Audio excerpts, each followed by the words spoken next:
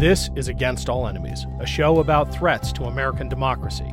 Political violence is on the rise. An alarming percentage of Americans believe they may have to take up arms against their neighbors. Some are already doing so. Every weekday, Against All Enemies highlights the activities of extremist organizations and their enablers. Our goal is to educate, not to alarm. The threats are real, but if we know what we're up against, together we can beat them. It's Ken Harbaugh with Against All Enemies. For today's episode, I want to share part of an interview with Miles Taylor, who was one of the few people to have seen the cruelty and callousness of Trump's White House from the inside as a senior official in the Department of Homeland Security, and then speak up about it. His second book, Blowback, just came out, and it is a powerful warning about what a second Trump term would mean for the country. You can catch our full interview on Burn the Boats, but here on Against All Enemies, I wanted to focus on the risks that people like Miles take when they stand up to right-wing extremists. Here's just a sampling of the kinds of voicemails that Miles gets on a regular basis simply for telling the truth about Donald Trump. Believe it or not, I have edited this heavily to take out the most violent and depraved threats. What's left will still shock you. What you're doing to President Trump is disgusting. You're disgusting people. You're evil, and you're going to go down. You are a traitor. You're pushing for anti-Trump?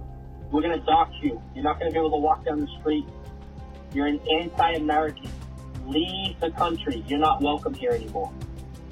You're anti-American. You hate your country. Get out. Because you will deserve the wrath of hell, and I think you will get what's coming to you. God willing. You guys poked the bear. You woke the sleeping giant. We're coming, my man. We started Against All Enemies because of the clear and present danger posed by domestic extremists. I worry, though, that when we think about extremism, we sometimes picture shadowy fringe groups operating on the margins of our society. That's absolutely a thing, and my co-host Chris Goldsmith exposes these groups and their members like no one else does. But what is uniquely dangerous about the moment we're currently living in is not the presence of groups with violent anti-democratic agendas. We've actually always had those in this country. What's most frightening is the fact that expressions of violence have become normalized. The celebration of fascist behavior has become mainstreamed. If you've been watching Against All Enemies, you know that. We showed you video from a Moms for Liberty convention where the speaker doubled down on quoting Hitler approvingly, and the crowd went crazy. This kind of behavior is incompatible with a diverse democratic society. It's why we are pushing back. Miles and I get into that in this excerpt from our conversation. We cover a lot more ground in the full interview on Burn the Boats, so please check that out as well. Thanks, everyone. Here's me and Miles. The thought that 80 million Americans or 70 million plus Americans voted for Trump the last time around is terrifying. And even the positive results in the last midterms, I don't think inspire a whole lot of confidence, still far too close for comfort. And you wrote this about Trumpism. We didn't snuff it out. Rather, we looked the other way as cinders lit the dry underbrush of our fraying society and spread like wildfire. Right now, the winds favor the fanatics, from a historically divided electorate to grim public attitudes about political violence. And that's what really scares me the most. This rhetoric, and not just rhetoric, but the activities of extremist organization fomenting, carrying out acts of political violence. We're approaching very dangerous times, reminiscent of the late 1850s.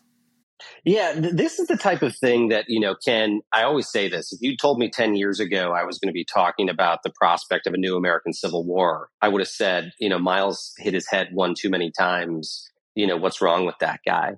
But a lot of the folks that I spoke to for this book were using that type of language. I'll go back to Fiona Hill, who I mentioned earlier, who'd been a Trump advisor for much of the administration.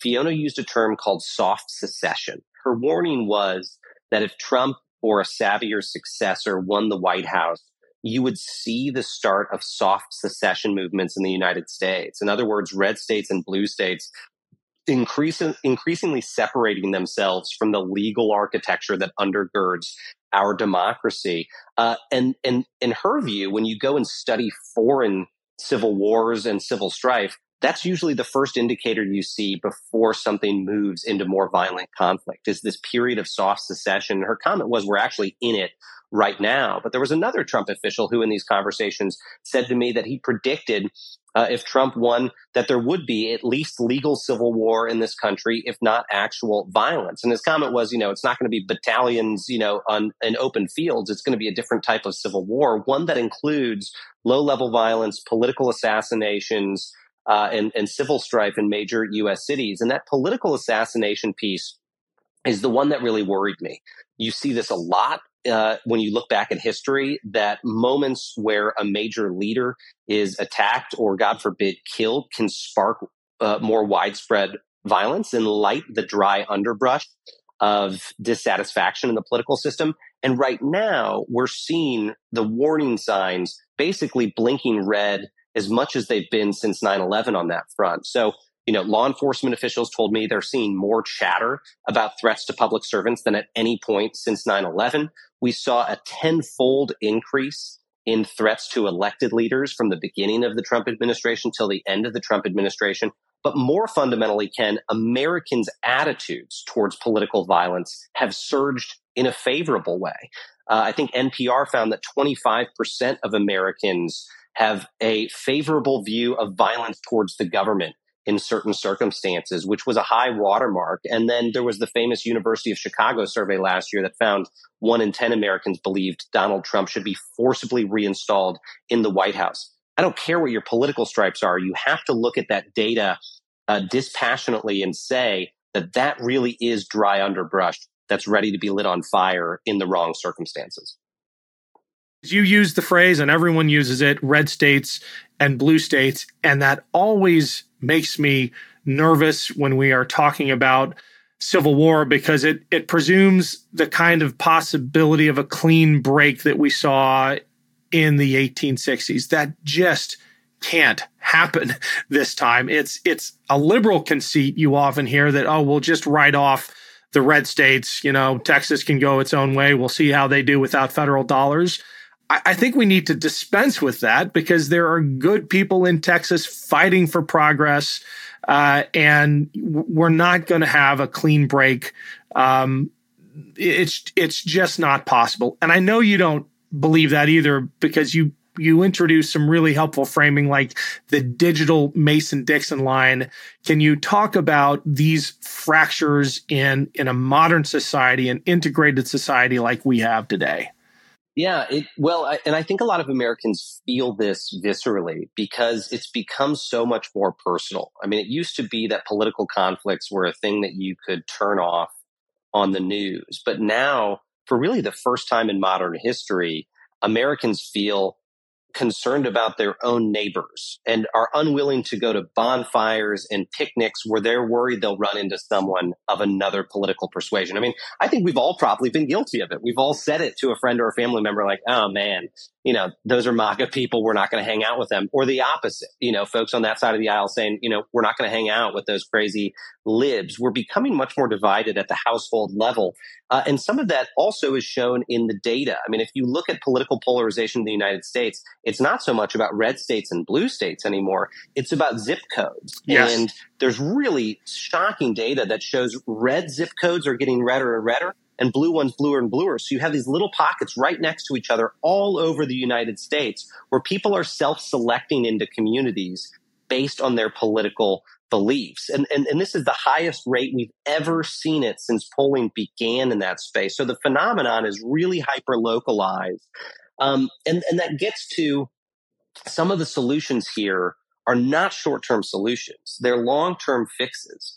And, I think this is another thing that people sense in their gut, and the data also backs up. And that is, you can say roughly that 10% of the ideological extremes in the United States are making the decisions for the other 90% of us. And that's roughly validated when you go look at the fact that right now, only 20% of Americans approve of the job Congress is doing. Really, really, really low. But Congress has a 95% reelection rate. In other words, the average member of Congress overwhelmingly wins reelection when they run. So how can Americans have such a low view of Congress, but the majority get reelected?